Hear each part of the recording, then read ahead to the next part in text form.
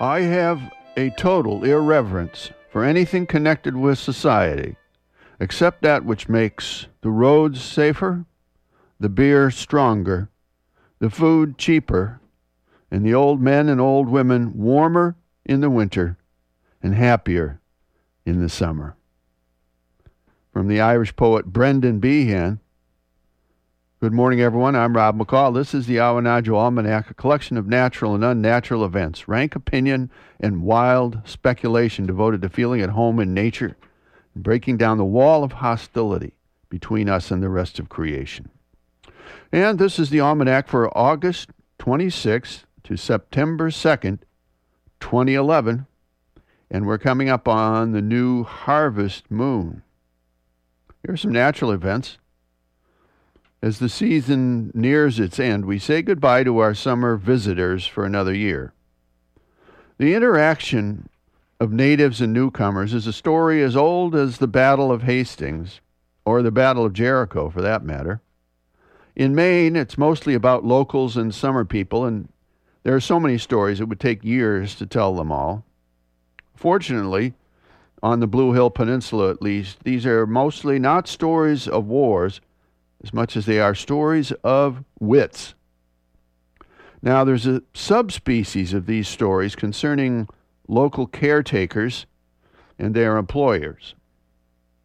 Bill Torrey was, among many other things, a caretaker, and as far as I know, a very good one. He was treated very kindly by his property owner.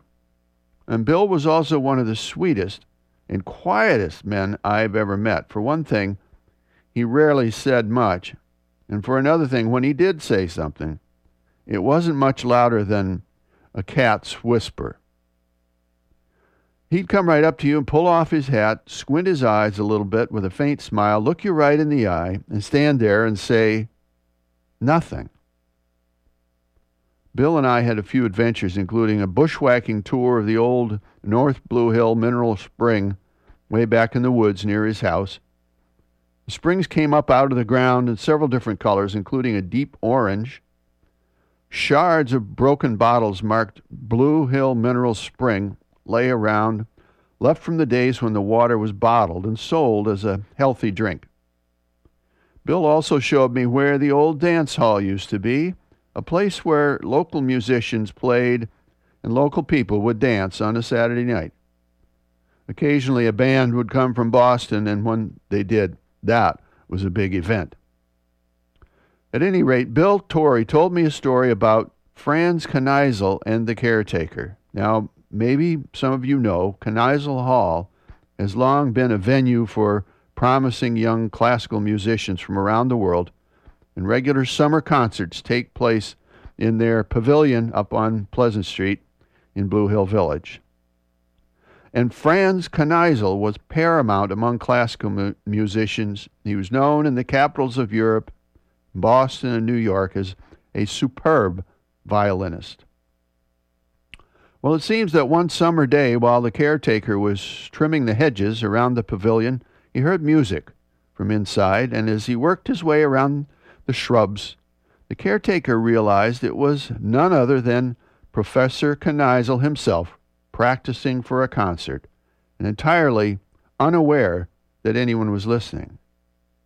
The music soared as the maestro strutted through the pavilion, flourishing his bow and shaking his long hair. On and on he played until he reached a great crescendo, and then at last the music ended. Hearing the snip, snip of the hedge clippers in the silence, Kneisel strode to the wide-open window, he cleared his throat, and glared at the busy caretaker as if to say, "What do you think you're doing?" The caretaker paused for a moment, looked up from his work, and said, "That was mighty nice, Mr. Kneisel, but you ought to hear that Bob Asbury play the fiddle." Here's a field and forest report for this quarter moon. Red maple leaves starting to catch fire here and there along the roadside. Apples ripening on the trees, and some of the earlier types beginning to fall. And as one batch of visitors from the south departs, another returns, it's hurricane season again. Check your flashlights and your water supply, and keep an eye out for your neighbor. And finally, a couple of seed pods for you to carry around with you this week. The first one from the Greek philosopher Aristotle. For one swallow does not make a summer, nor does one day, and so too one day or a short time does not make a man blessed and happy. And from G.K. Chesterton, the traveler sees what he sees. The tourist sees what he has come to see.